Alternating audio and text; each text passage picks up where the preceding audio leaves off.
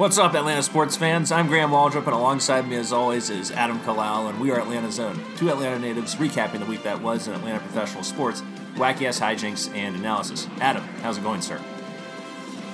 Going all right, Graham. That was a hell of a team bonding activity we just did out For there. sure. So, funny story, I woke up this morning and got in my car to go to work, and pull out, and as I'm pulling out, I'm going really slow. What the fuck's going on here? I hear, I take a right as this car's coming up behind me going like 40 miles an hour, and I'm going about like 5. And I'm like, what the shit is happening? I almost get hit, and then I surmise that I must have a flat tire, and I do. And so from there, I reversed back into my parking spot, and it was awful. And I thought the car was going to just fall apart, and the suspension was going to just give way. And I didn't do anything today. I mean, I worked from home, but I didn't take the car in. That's my biggest question. Is Right. Why none of this was dealt with. Well, I didn't think about the wheel and the tire thing, right? Which is obviously car service 101. So I'll take over from here. Sure. So Graham calls me at 5 after a day of being home because of his... Well, it's not like I sat on my ass. But you were, like, I think your workplace would assume that you're going to deal with this tire situation. Which I said I was going to. So that you could go back to work the next day. Sure. So Graham's number one excuse was that there's so much shit in his trunk he can't get to his spare tire. Sure. So I was like, well, maybe that's something that he can deal with during the day is empty out his trunk. No.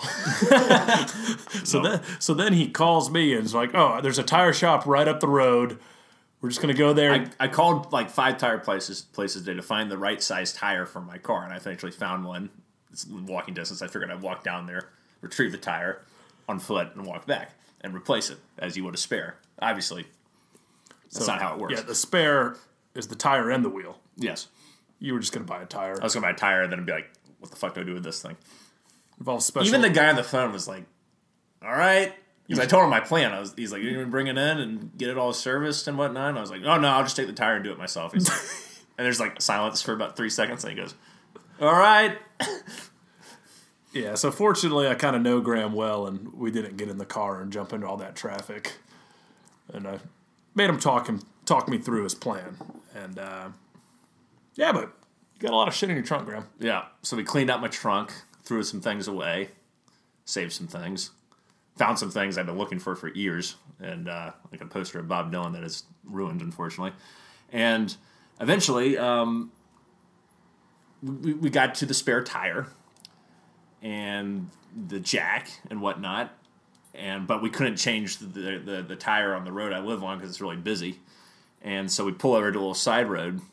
Fortunately, we're on a hill, and we don't think about this That had not occurred to us. as we're trying to jack up the car. So we're jacking up the car. Things are going pretty smooth. And then I think it just fell at that point, right? Right, we were jacking it up. I think you had started, and then I can't remember what you were doing after that, but then I kept going, and I got it up, and then it just fell over. And we were like, Jesus Christ.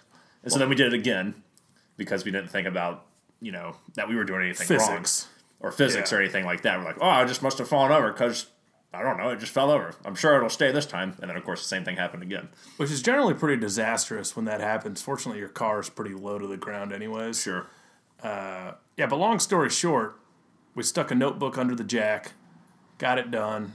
Took us about an hour and 15, which was the time that I had allotted for podcasting. But hey, good team bonding activity there, Graham. I think the notebook was some good ingenuity. We'd still be out there trying to figure out what the hell we're going to... I mean, I was pretty close to bailing myself. Sure, but let it be known that it was the notebook that we used was from the trunk of the shit we were moving out. It was part of the shit that we were taking out of the trunk to get to the spare tire. We might as well take this point to try to sell your umpire equipment. If anyone, I was an umpire when I was in high school and a little afterwards. If anyone is an umpire and needs gear, or wants to be an umpire and needs gear, I have shirts, I have pants, I have the little counter that keeps track of the count, I have baseballs out the ass, I got the little bag, I got the brush, I got everything. I'll even give you the belt that I attached my little bag on. $30. $30 is what... $30 because I'm desperate to get rid of it at this point. Every time I take it to play it against sports, they're like, "Oh no, we don't need it." And it's happened 3 years in a row. So you've been lugging that stuff around for how many years now? This will be the 12th year. And you want $30 for it? At this point, yes. I like more, but I have to be realistic about it. Everything's in good condition. Everything works. The shirts are very nice. The pants are very nice. The belt is very nice. I'd like more. I'd like to say 100, but because I paid about $250 for it at the time. And it's a good cash business. You make $35 a game if you're at the right park. So if anyone needs that shit, maybe you'll get a bite. I don't know. Send a message on Twitter or something. Well, should we talk about the things that people came here to listen to? Atlanta professional sports. Yeah, that sounds good. All right. Pitchers and catchers reported Adam to spring training. Among some of the early arrivals, Josh Donaldson, Freddie Freeman, Brian McCann. Obviously, he's a catcher. He has to report. And Ronald Acuna also reported. Very exciting. And Ozzie Albies was there as well. So baseball season is in the air. Guys are getting back in shape as if they weren't already. They're all back in shape. And that brings up a point about spring training that I don't like. Spring training initially, the length was because players got out of shape in the offseason. They needed a couple months to get back in shape. These guys stay in shape year-round. So it's like, why can't we cut down on the amount of time spring training takes? So you're saying you want less baseball? I want less spring training. But yeah, I wouldn't mind having less baseball in the season. What? Let me tell you why. What the hell's the matter with you? I love watching games every day. But I'm just trying to think of the casual fan. Like, is there anything worse than the, like, no, random Monday or Thursday when there's not a game? Adam, I'm not thinking about us. I'm thinking about the casual baseball fan. Well, the casual fan can just not watch. And they don't. And here's how to get them back in. You make a season schedule where you have 3 or 4 game series, and that's it. You only play on Thursday. If it's a 4-game series, you start on Thursday. If it's a 3-game series, you start on Friday. And so there's anticipation that builds up during the week. It's like the NFL, but transported to baseball kind of thing. I don't like it as a baseball purist, but I could see, and baseball will lose a ton of revenue. It would probably be bad for everyone. But I think more people will get interested because less games means every game counts a little bit more than it does right now. Because you have less time to make up for a shitty losing streak and things like that. In theory... And the best pitchers pitch every single game. In theory, it could be more intense. Yeah. Crowds would be bigger. Yeah. Less. You don't have to pay the electricity on the stadium. Right. As often. Which could help the Braves with their debt problem that they're having, apparently, where all the revenue is going into debt and whatever the fuck else they have to pay off and not to signing players, free agents. But no, I mean, I've heard a lot of shitty ideas, but I think that one's up there overall. I don't know. I think it'd be really exciting. A lot of players would lose their jobs. You wouldn't need a 5-man rotation anymore. That's for sure. You wouldn't need a Sam Freeman at the end of your bullpen. You would only need like 4 or 5 guys in your bullpen. Yeah. Yeah. I don't think that's a realistic plan. It's not. There's no way. Baseball will lose a ton of money. But I think at the same time, it would be interesting to see. It lose a lot of money in the short term, but in the long term, would interest in the game peak at some point because people are getting more hyped up because every game counts a little bit more than it does today. But back to your main point here. Is spring training too long? Yes. I don't think so because like pitchers specifically, they got to stretch out. Sure. They're in like running shape. They're not. I mean, it's not like the 30s when people were just drinking every night and smoking nonstop and didn't know how to exercise. It's a little different. Sure. But no, you got to stretch pitchers out, make sure they don't get injured. Hitters got to get their timing. You got a shit ton of prospects to look at, give them a chance to play with the big club. Yeah, but every year we always hear about players and coaches bitching about how long it takes. I feel like that's more football than... No. Are you kidding me? Read Talking Chop or AJC or whatever this year with players are interviewing, and you'll hear about around early March, mid-March, people are starting to bitch. Take note of it. It happens every year. And we go into camp with the unknown variable of the young player's growth, which we are all optimistic about, I think, across the fan base, especially with Ronald Acuna and some of the young pitchers. But you never know, right? That's the unknown. You're hoping for the best, but you just don't know. And we're going into camp without any real significant moves, with the exception of Josh Donaldson. So what is your level of expectations going into camp right now? What do you expect from this team heading into spring training? So, rephrase your question for me. Are you asking me how do I think this team, as it's currently constructed, is going to perform over the entire season? Yes. That's sort of what I'm getting at. Like, obviously, changes are going to happen. Trades will probably be made. Guys are going to get hurt. Do you think, with what we have right now, have we done enough to contend in what probably is one of the most competitive divisions in baseball? If you think about all the offseason moves that have happened, the exception of the Manny Machado move that was made today, where he signs a 10-year, $300 million deal with the Padres of all people. Which is great news. Thank God he didn't come to the NL East. But it feels like every other division has been kind of dormant this year in terms of making big moves, with the exception of the NL East. Donaldson, McCutchen, Real Muto. Every team made at least one big splash. Edwin Diaz for the Mets. Robbie Cano for the Mets. It's like the Braves winning the division last year set off like a shitstorm within the rest of the teams that could actually compete. Because they realize, oh shit, we can't just beat up on the Braves anymore. These guys are back. Right. Now's our time to make a move. Yeah. And they could be back for a long time. Sure. Look, I like our team a lot, Graham. I understand why everyone's getting pissy. It's tough to sit back and watch all these big moves be made. And I'm just assuming Bryce Harper is going to be on the Phillies. Right. And if that happens, they're automatically the favorites. Okay, so Buddy had a 1.3 WAR last year. Bryce Harper.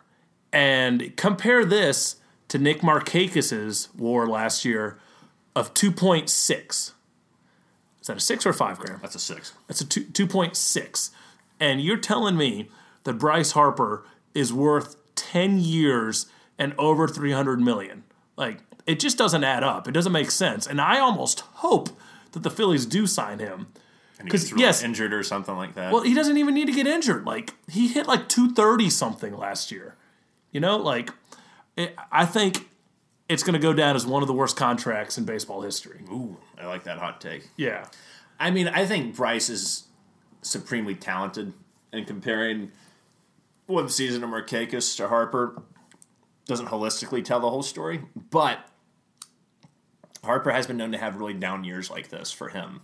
His defense is... And that's in his contract year when people generally rake. Right. His defense is getting worse, and he's becoming more of a power hitter, and he's not hitting lefties very well, and he's getting older.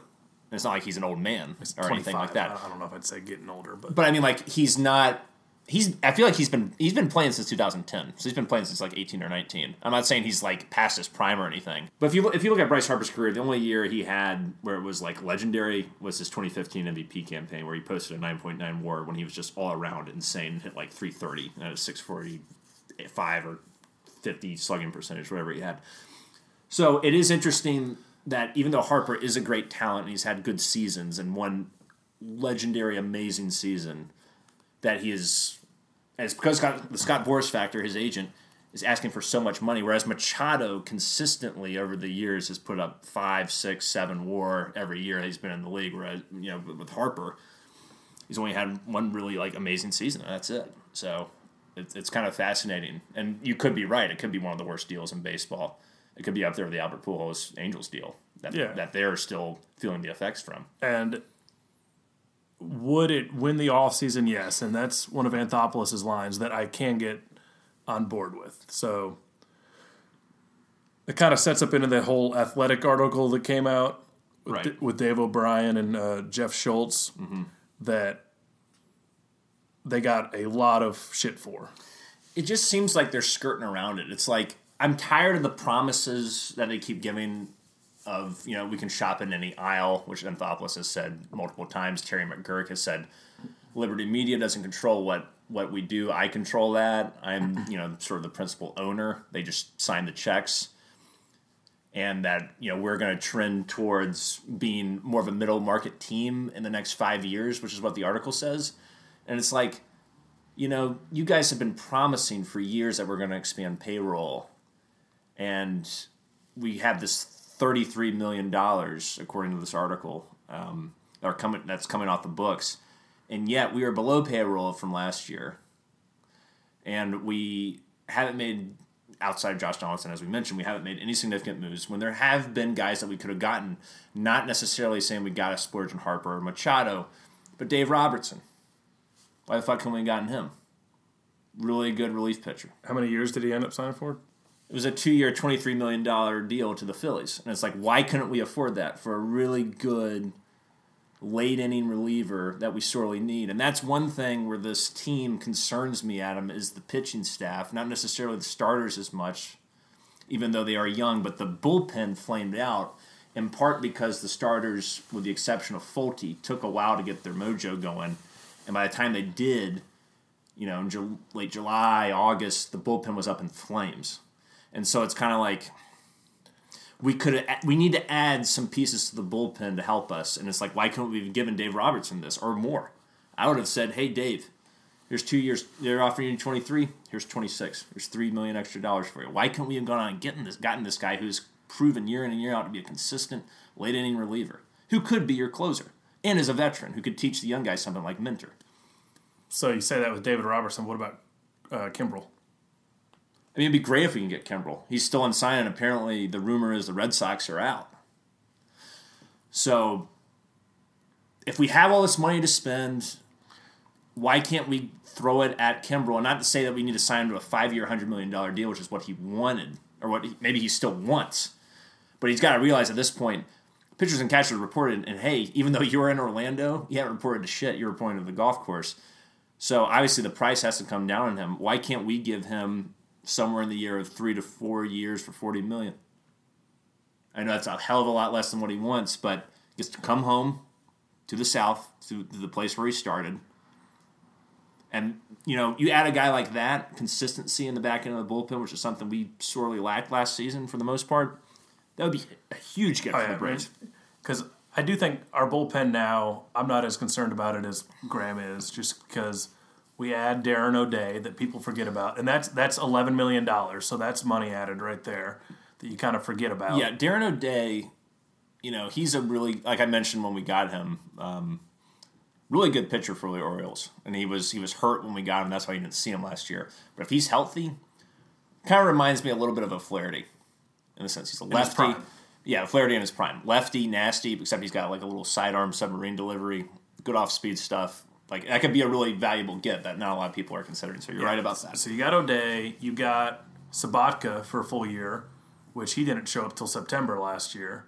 Yeah. And then you've got plug in all the different young guys that could be hopefully mixed and the matched. growth of Minter. Hopefully Shane Carl continues to Yeah, evolve. so I mean, I think we're okay there. I don't think it's as big of a weakness as last year. I just don't think we have like an established guy. Who do you go to right now? Who do you go to? Who's your closer right now if you have to pick? Minter. Gun to your head. Minter? Yeah. And he struggled a lot with his consistency last year in his location. But he still got the job done. Sometimes. And say what you will, I feel like there's certain positions in baseball where you can look at stats all you want, but if a guy can get the job done, he can get a job done. There's plenty of guys that weren't able to, that had nasty stuff, but you throw them in the ninth inning, they don't get the job done. Yeah. Minter got the job done more often than not. Yeah. I think to circle back to this Athletic article, the frustrating issue I have with the Braves right now with McGurk and with Anthopoulos is they keep saying, maybe we don't have to spend now, but this is going to set us up well for the future. Like they said that during the season. They said, in the offseason, we're going to have all this money to shop in any aisle. Now they're saying in this article, we might not spend now, but we're going to have the flexibility to make moves at the trade deadline, and we can make some big moves there. And It's like they keep... It's like the fish, but it's like we're the fish, and they got this bait, and we keep biting and keep expecting these bullshit promises to happen, and they don't. And it's very frustrating to be misled. And I think that's where a lot of the vitriol comes from the fan base. If he had never said anything, I don't think it's an issue. But I mean, I think the other point that he said was it's about the market, and he's not going to do these ridiculous 10-year deals that so many people want. I think that's fine. And I think it doesn't just speak to Anthopoulos and McGurk, even though I do take umbrage a little bit with how they're presenting what they're saying. Because it's almost like they're guaranteeing something with the way with their language right now. But I take, but with baseball, all of baseball, you think about it. There's over 100 free agents that are still out there who haven't signed deals. Spring training is right around the corner, and a lot of guys have reported to camp. And it's not just the Braves that aren't making big moves. It doesn't feel it's like everywhere. Yeah, it happened last year too. Right, and I think we could be getting to a big problem with the players' union and ownership, and in terms of how these deals are constructed. And who knows, we could be going towards a strike in the next year or two, whenever the next collective bargaining agreement comes up, because it's becoming a crisis to the point now where there's so many players that aren't on a team because of the expectations that have been set by all these contracts that have been signed in the past. So that's something to watch out for the larger context of baseball. But in terms of the Braves, it's just like there are some moves I feel like they could have made this year that could have helped us. Dave Robertson stands out to me as one of the biggest ones from the bullpen standpoint. Well, like I said, I mean, there's still guys out there now. Like my boy Bud Norris is still out there. Go sign him for a couple mil if you want to add some depth to the bullpen. You could. Keuchel's out there. I don't really want him. What's Adam Jones's deal? I don't. Is he hurt or old or what? The problem with Adam Jones to me as a player is he's a terrible on base percentage. He's like strikes out too much. Strikes out a lot. He has no plate discipline. His defense is degrading. He's getting older. He's approaching 30 if he's not already there. I think he is there. And power's gone down. I mean, everything's regressing. He's still a solid player. That's fair. He's still a solid player, but the older he gets, it's like the more the strikeouts go up and the lower the on-base percentage goes. And then defensively, I mean, he's probably a better defender than Markakis. Fuck the Gold Glove and all that shit, but I wouldn't want to make that move. I would rather bring back Markakis on a one-year deal than give Adam Jones 3 or 4 years. Yeah, so that's great to hear, because also, I mean, not only it's not that we just brought Markakis back to play 162 games like he did last year. Mm-hmm. We've got Donaldson at third. Sure. So that means Camargo's our super utility. Sure. And they were talking today about how he's already working in the outfield with Ron Washington, and Austin Riley's working in the outfield with Ron Washington. Yeah, and I like that. I mean, I think Riley, you don't know what the future at third base is, and you want to keep Camargo and you want to keep Riley. So honestly, if Donaldson walks or you can't extend, let's say Donaldson has a monster year. Let's say he produces MVP caliber numbers. He's going to seek something long term because it's the last deal he's ever going to get because he's like 32 or 33 years old. So the good news is you have Riley, you have Camargo, and if those guys can be as multifaceted as possible and be able to play third base and outfield, that opens up a whole level of opportunity, and you keep your budget controllable in the hopes of maybe finally making a big free agent move for some other position in need, like corner outfield. Once again, will come up next year after Markakis leaves again. But I mean, just think about it in the terms of this year, though, and why maybe they're not making moves. Like if you can plug in Camargo out there in the outfield or Austin Riley, I mean, Austin Riley could be, he's not Acuna, but like he could have an Acuna-like spring, and who the hell knows? Yeah, you never know. You never know. It will be interesting because the Braves do have an abundance of young talent, and I'm glad that we didn't make the Real Muto move, and I'm glad we haven't like overpaid for someone that's ridiculous. It just would have been nice if we could have plugged some holes with some guys like a David Robertson, or if we could have swung a Mitch Haniger deal from Seattle Mariners, who's a very talented outfielder. With our prospect, the depth of our farm system now that has been built up mostly by Capalella and Hart, it's like why can't we be a little bullish?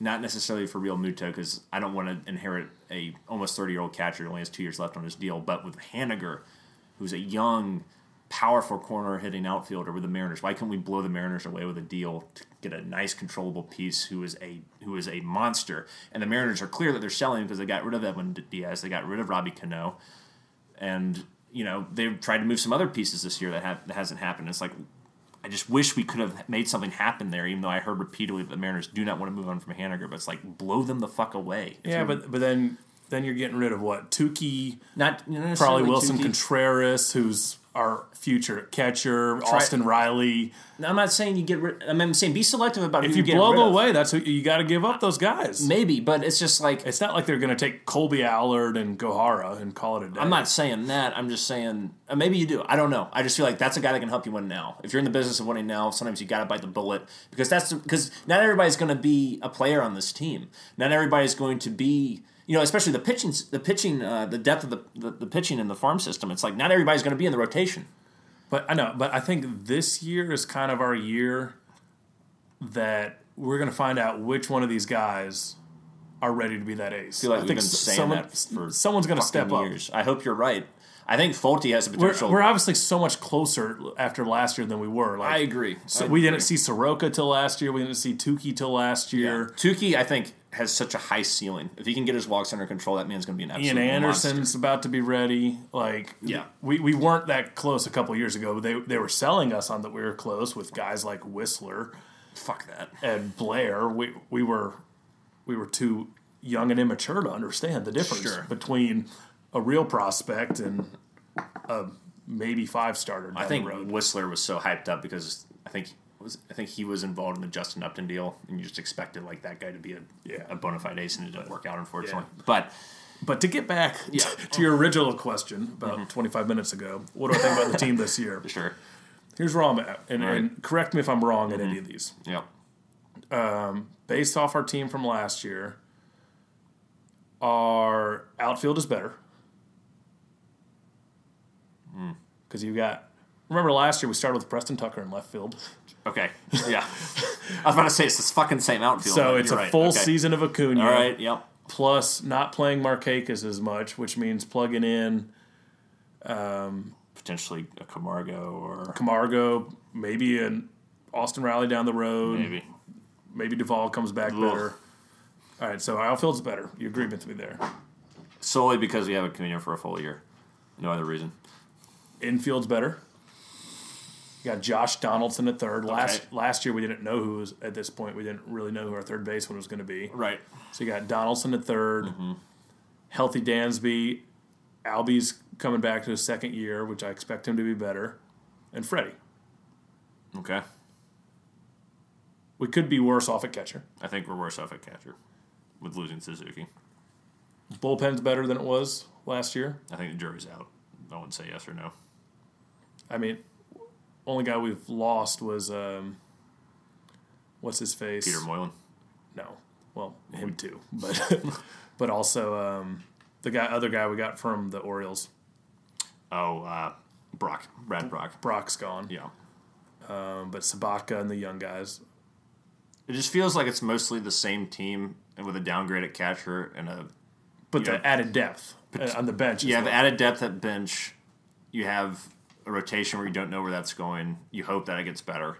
There's a lot of potential for it to get better. It's just a lot of unknowns. Even Donaldson's an unknown. Can he stay healthy?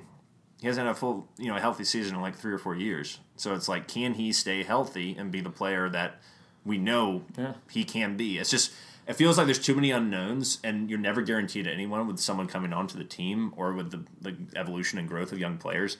But it just feels like we didn't do enough. And the offseason's still going on, but it just feels like right now we didn't do enough to, put us in the best position to succeed, to fill some holes that we probably could have filled. Think about it this way. We had Falcons coming into this past season. Mm-hmm. We thought it was Super Bowl or bust, right? It was everything was lined up. Yep. That like we were all in, we're going for it. Right. And a lot of shit went wrong. Sure. So if we traded all our prospects this year, just did whatever and screwed our future, then I can only hear a couple injuries. And I can only hear about the future for so long, but I get what you're saying. I would rather be set up to win now and 8 years down the road versus just this season. Yeah, it's going to be tough to compete in this NL East this year, but I'm not saying we can't. It's just going to be a hell of a lot harder than it was last year. I don't think there's any doubt about that with the improvements that have been made, especially if Harper signs, and even his word be damned. He's only 2 or 3 years removed from being an absolute monster. So we'll see. He's a loser. That's fair. I don't like him either. Don't get me wrong. Yeah. I think about covers the Braves. You have any other Braves stuff you want to hit on? Yeah, the other little, I guess, another unknown but possible upside is Luis Guevara, who last year at this time, now we're talking about Tukey. Last year we were talking about Guevara as a potential ace. Sure. And he came into camp last year and actually had a hard time getting into camp, and he had put on a ton of weight and a lot of family issues off the field too. can't remember if his dad died or mom died or both died. It was, a lot of people having issues in his family. I think his mom got sick and his dad died in the offseason. I think that's what happened.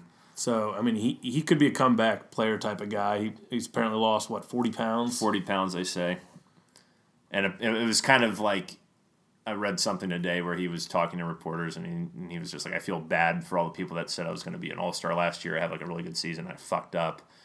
And all the reporters said, hey, don't feel bad about that. We just, we wrote what we saw. And he's like, no, that's the expectation. Well, Freddie Freeman said it too. Freddie Freeman said it too, which he didn't mention, I don't think, in this article I read. But, I think that's humbling in the sense that it sounds like he's, wants to be the guy, wants to be the ace, wants to be as good as he can be. And he apparently has all the potential in the world. So hopefully he's going to channel that energy this year into remaining healthy and being able to cope enough with the personal issues he's had with his family and be able to maybe take whatever's bottled up, any anger, any God, I feel like I wasted a year, and channel it into having a good season this year.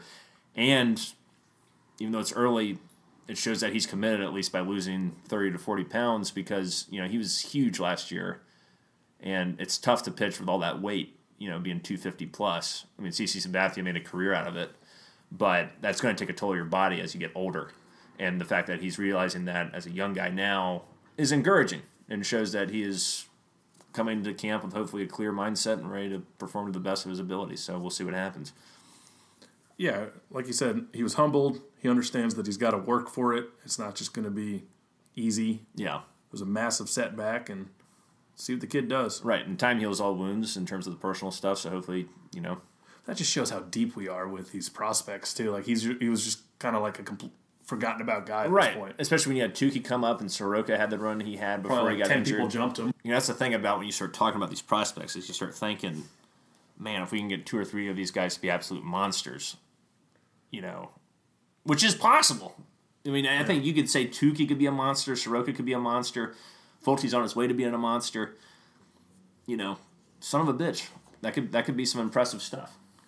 So maybe you get why Anthopoulos wants to hold on to these guys. I understand. Until the trade deadline, when we know for sure, it's like, all right, let's go out and get us that ace now. Right, and that could certainly happen. But I also understand, and I'm somewhat a part of the people who are pissed off about not making a more significant move, because it feels like we've been spoon-fed shit for years, and it never happens. Yeah, I mean, not having the payroll at least where it was last year, that seems unexcusable. Yeah, and I'm always the biggest apologist, but I'll even say that. Yeah, I was about to say, you have an undying loyalty to what the team says. You are an apologist, you're a loyalist, you're unabashed, and you're in that, and I can respect that. But I also just want Kimbrel. If we go out and sign Kimbrel, yeah. Could people still complain if we sign Kimbrel? Some people Hugo will definitely complain. We know Hugo will complain. But it just makes us so deep. Yeah. And I don't care about the Red Sox using Chris Sale instead of Kimbrel. Kimbrel did have an issue in the postseason, but it doesn't mean he's still not one of the better closers in baseball. He automatically makes your team better. If you look at the entire roster of our bullpen, makes it Kimbrel is deep as hell, man. So much better than the rest of them. If you have an improved Vizcaino, an improved Mentor, especially in Kimbrel, it's your 7th, 8th, and 9th guys, night in, night out. And Sabatka. And potentially Sabatka could be the 7th inning guy. You have O'Day as your... O'Day always excelled in the 6th, 7th inning. So, yeah. Fried coming out of there. Fried is a guy this year that I really think can make that next step. I think he's the under-the-radar kind of black sheep. You always hear about Tukey and Soroka, but I think Fried, every time I saw him pitch last year, I was like, he's got... I don't know.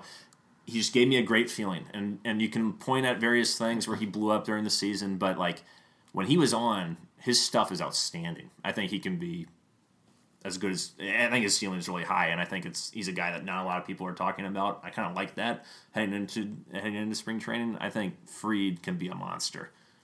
And he could come out of nowhere and shock people, I think.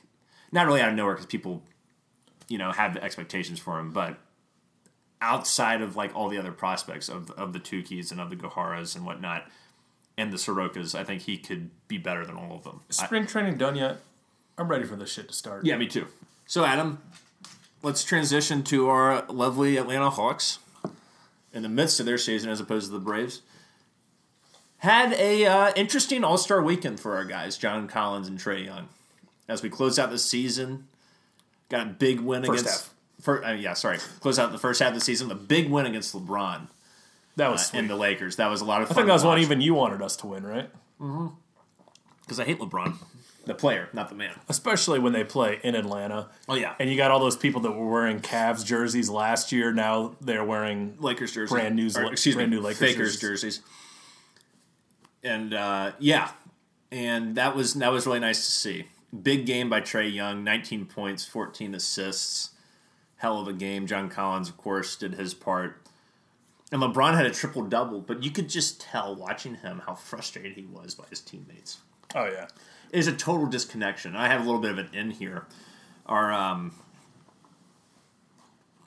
one of the people who was connected with our company was in town that week, and he actually knows the owners of one of the owners of the Hawks.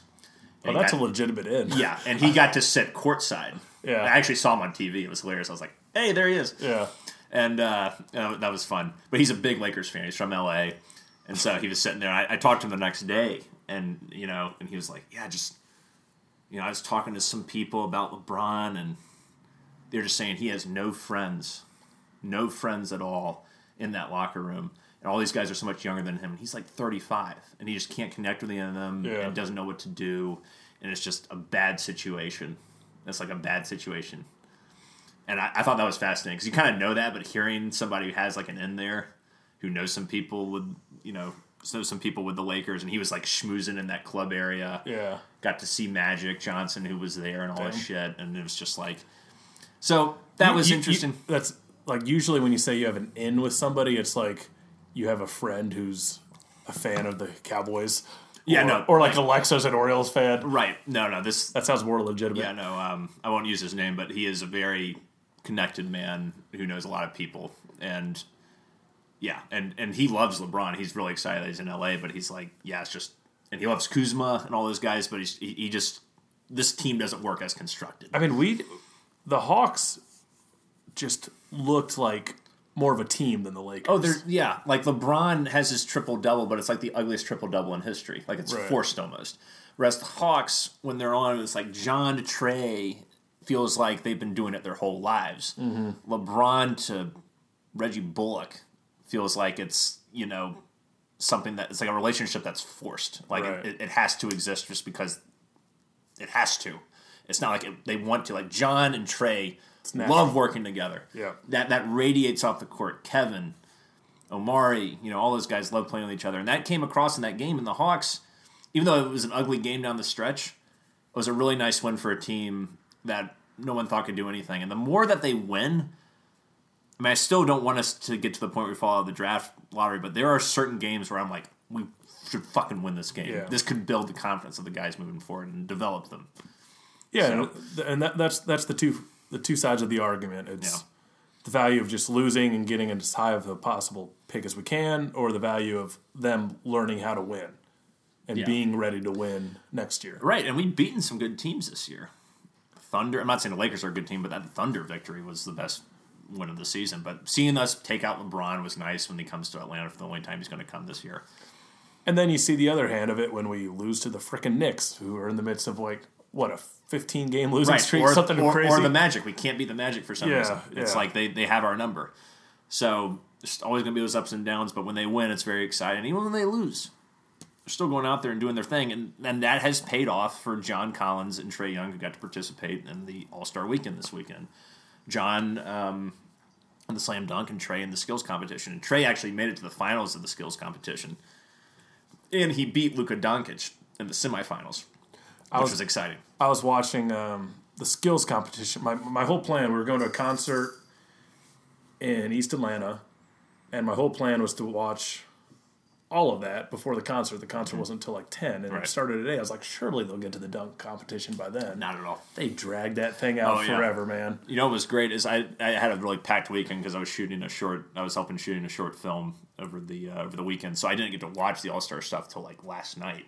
Mm-hmm. I didn't know really what happened, and so we just fast-forwarding through all the commercials, all the bullshit, all the guys talking. It was fantastic. We finished it maybe an hour and a half. Yeah, that's much better. Yeah.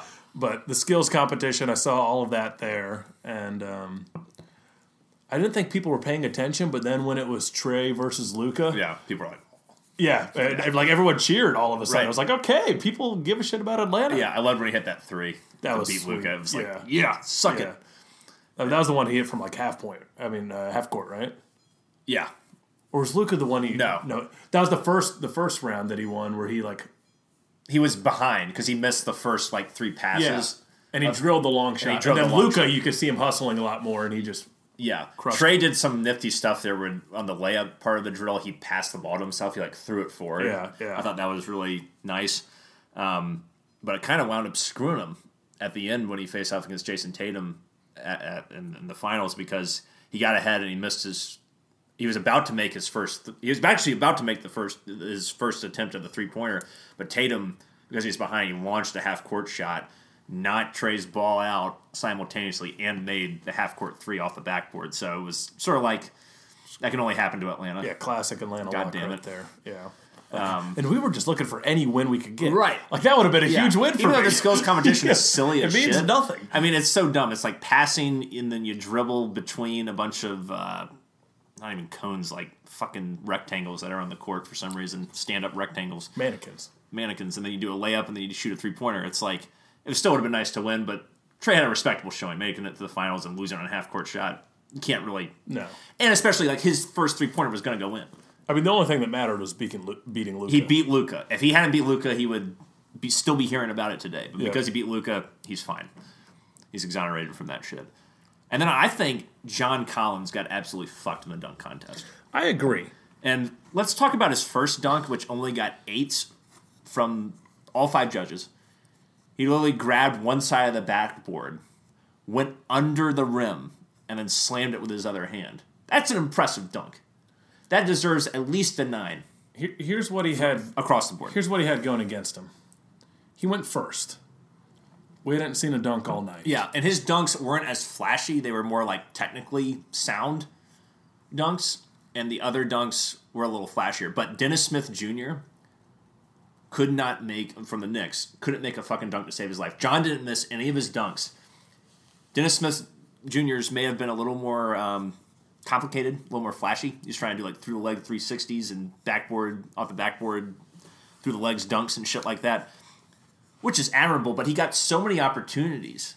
And yet, even though he missed 4 or 5 dunks or whatever it is, almost like every time, he was getting higher scores than John, who was making his dunks, and he dunked over a fucking plane. Yeah. Like, John Collins' second dunk, where he literally brought out, like, these guys dressed as Tuskegee Airmen, or maybe they were Tuskegee Airmen, and then brought out, like, a plane to, you know, and to symbolize, you know, the Wright brothers, who were from North Carolina, first in flight and all that shit.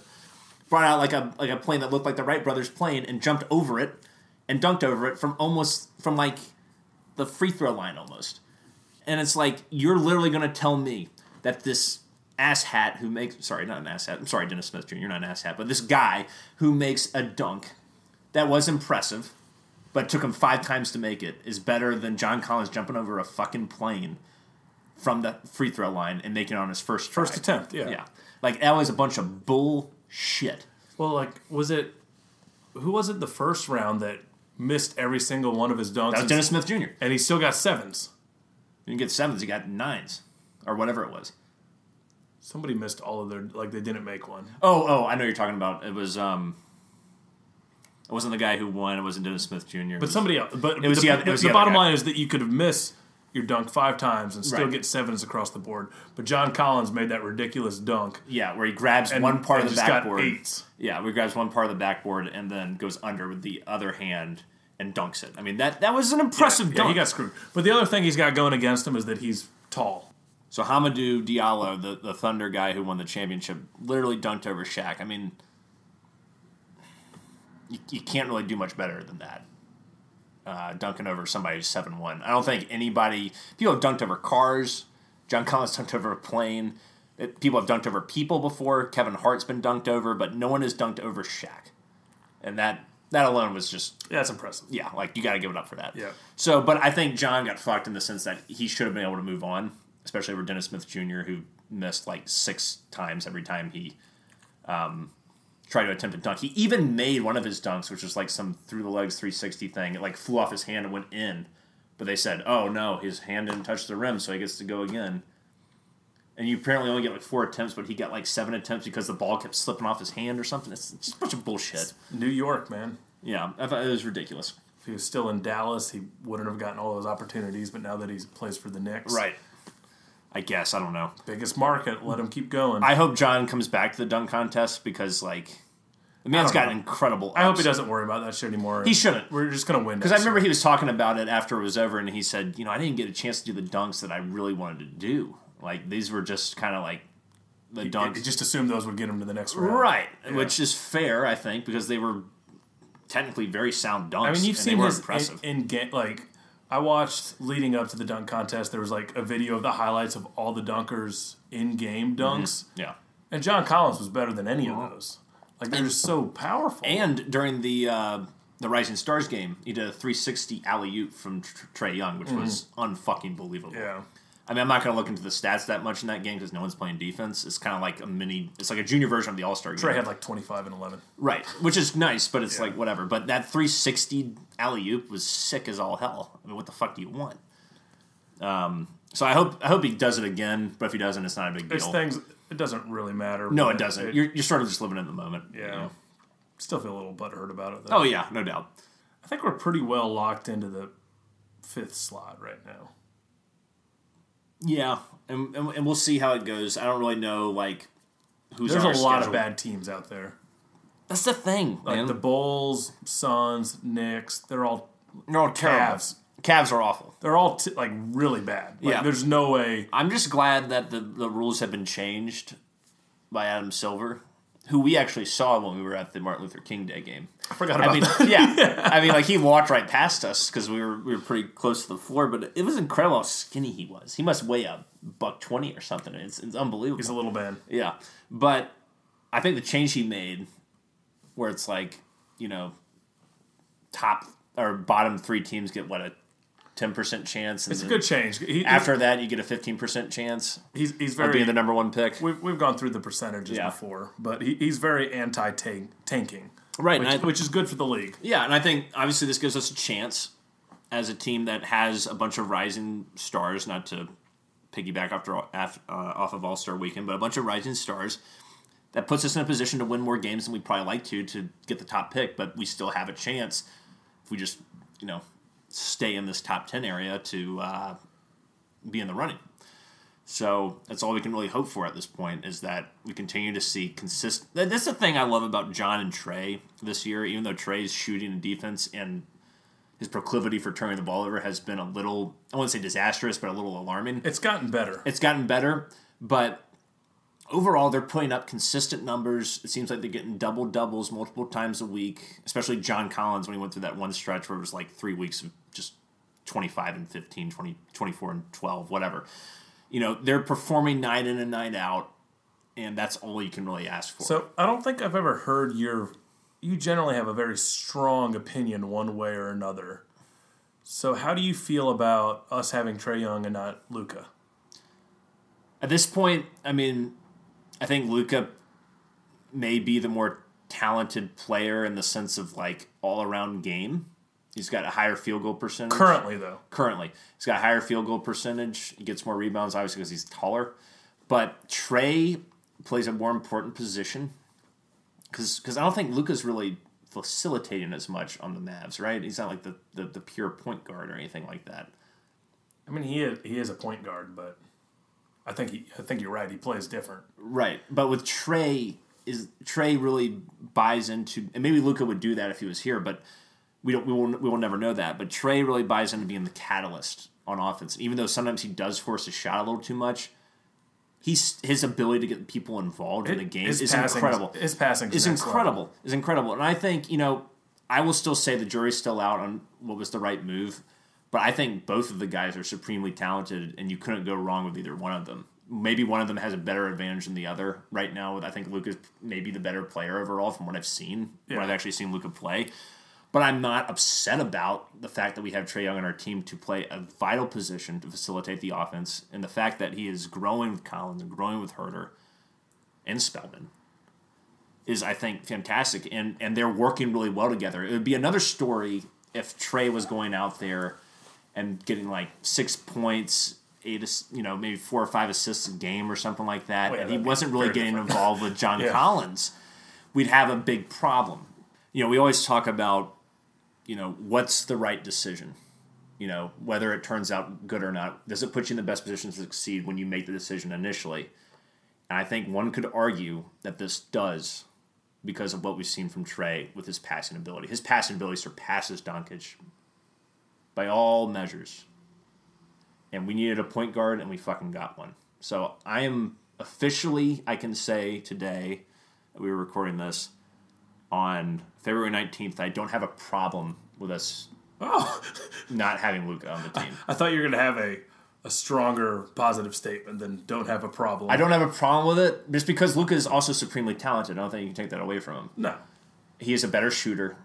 I think he can do a little more with his game than Trae can, but Trae has not been a bust. He's been fantastic so far. He's just got to keep working on improving his field goal percentage, especially from long range, his shot selection, and stop turning the ball over so much, and his defense. And it's not like it was a one-on-one, one-for-one trade. No, and we could also have a top 10 pick. And what we got out of it sets us up to have, our own top 10 pick and the Mavericks top 10 pick, which I think is great. So I'm officially fine with the move. All right, I got another question for you. Give me as Joel Schaberg would say, clear, concise answer. That's going to be hard for me. That's why I'm prefacing. Right, clear, sure. concise, Yeah. just straight to the point. Got it. Don't need any runaround, okay? All right, put a gun to my head. We got 3 major professional teams, right? Right, Hawks, Falcons, Braves. Yeah. A lot of people give a shit for that, but let's be honest. the NFL, the NBA, clear, the concise, MLB, Graham. Clear, concise. I'm just going to say, just clarify. The NFL, the NBA, and the Major League Baseball are bigger than the MLS. Sorry.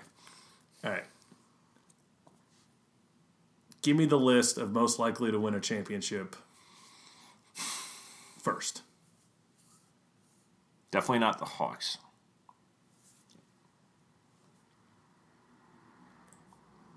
I still have to say the Falcons. Wow. Regardless of all the bullshit, regardless of everything they've gone through, the injuries, the blown drafts, losing guys that we, relied on, like Claiborne, Poe, etc. Clear, concise. I still think that with Matt Ryan and Julio Jones, Gray Jarrett, God willing that we get him extended, that they have the best chance to win a championship before anybody else. Because those guys have been there before. They should know what it takes to win. And if we can plug the holes, we can fucking do it. It's just a matter of, can we plug the holes on the trenches? So that's all I'll say, Falcons. Okay. What would you say? My list is Braves, Hawks, Falcons. Wow, so you put the Falcons at the bottom. Yeah. I put the Hawks at the bottom. I put the Braves second. I'm kind of over, I just don't like the direction the Falcons are going. I can understand that. I just think their depth is so terrible. Like, it has to be a 2016, just like perfect streak of health to have a possibility to win anything. And that may be true. I just think when you got, the more you say it, the more maybe I'm starting to second guess myself. Because you had a healthy Julio Jones who had an amazing season last year, 8 touchdowns. You don't have to worry about touchdowns things. Where Matt Ryan also had an amazing season last year. You're 7-9. Yeah, last year obviously wasn't the perfect health season, right? But, and you're not going to have that bad of a streak of injuries again. Probably. No, it's not. But just where this offensive line's at, and our big re-signing of Ty Sambrailo. Oh, Jesus. That's our biggest move so far. Yeah. Even though Arthur Blank said offensive line's number one priority this offseason. Well, just keep in mind that the league year doesn't start until March. So you can't really do anything until then. I know. But there's just so many moves to make. Oh, I agree. And I think this segues perfectly into the Falcons segment. I think that's what we did. Yeah. That was a nice transition. Thank you. Let's talk about some of the stuff we missed in our off week. Since there's not, a shit ton going on to necessitate us having a show every week, to take Kyle Flood's place as the game manager, clock manager, timeout guy, faux head coach, Bob Sutton was hired instead after Flood fled to Alabama after being given the job like 3 days afterwards. Yeah, Bob Sutton, who was the defensive coordinator for the Chiefs for the last 6 or 7 years, had one of the worst defenses in the league last year, but is an experienced NFL guy. He's coached at all levels, probably has a decent understanding of clock management, one would think. I don't know. But he's going to be the guy now. So, Graham, correct me if I'm wrong. You know me, I like to speak on behalf of the users. Sure. And just point on any flaws that we might have in our show. Yeah, you don't point out any flaws that any Atlanta sports team has, but you'll certainly point out the flaws in the show. Yeah, I'm mainly glad you got your priorities straight. Mainly with things that you've said. Yeah. So I'm pretty sure if you were binge listening to our last 2 episodes, when the Kyle Flood segment came on the last episode, you were like, I just don't understand. The Falcons got rid of Kyle Flood, and from everything I'm hearing, there's no reports that they plan on replace it. Now this is just back on Quinn. So what's up with that? Yeah, well now we know, and also, but you made it seem like they openly said that they're not going to replace him. Like what Quinn was intimating, that it seemed like he took a better job. I'm not saying about Flood. I'm saying, but that's why he left. I don't know why he left. You're speculating. Okay. But with Quinn, I just didn't know what he meant. He intimated that it seemed like he wasn't going to hire another guy, but I guess he did, and there it is. Okay. Bob Sutton is the guy. Okay. I don't know much about Bob Sutton. Yeah, but adding someone with Bob's knowledge and experience to assist with clock and game management strategies will help us be the best version of the Falcons that we can be in 2019. That is a quote from Dan Quinn. Of course it is. Of course, being super positive and whatnot. Yeah, he's been all around the league. He's coached for the Jets, coached for the Chiefs. He's been on both sides of the ball. I don't know how much you read into this move, but because we can't have a real head coach do all the things a head coach can do, we needed somebody, and there it is. Yeah, all I see is them hiring a bunch of senior guys who've been there, done that. Sure. And I don't mind it, honestly, because I don't either. I think if you have Cutter, Malarkey, Sutton, all these guys have had... Don't forget about our quarterbacks coach. Oh, and Greg Knapp. I mean, all these guys have had either big-time coordinating or head coaching experience in the league. And I think with Sutton, it's good, too, because you get someone with a lot of experience coming into the coaching staff now, whereas, the last couple of years it's been like Quinn and Sark and Marquand Manuel. The guy with the most experience on the coaching staff is Keith Armstrong, who legitimately was the coach of the least important part of your team, the special teams. I mean, look, with the Rams, who were just in the Super Bowl this past year, you got Sean McVay, and his defensive coordinator is Wade Phillips, the ultimate veteran. Sure. And that's there for a reason. Right. Right, so it could be a good thing. I mean, I think if you have all these guys in here who are experienced, and it's definitely a big transition for the coaching staff. You've gone from super young guys to oldsters, but you still got Dan Quinn there. So it'll be interesting to see how that dynamic works out in the sense of, these guys react with being under Dan Quinn, and also what can they teach Dan Quinn? Well, I can tell you what Dan Quinn's going to say about the opportunity. He's jacked about it. He's jacked about it, baby. Yeah, we'll have to see how that plays out. So we re-signed Ty Sambrailo to a 3-year deal today, apparently. What are the financials on this? Like, why are we re-signing a guy who has pretty much sucked for his entire tenure with the Falcons to a 3-year deal? Are we expecting him to be a starter with that kind of deal? I'm expecting we are. I mean, I think this is a really... But they didn't release the financials, which leads me to believe he's probably even taken a pay cut. I don't think it's a major move, Graham. It's interesting. I mean, like, he wasn't awful by the end of the year last year, but, I mean, it was like...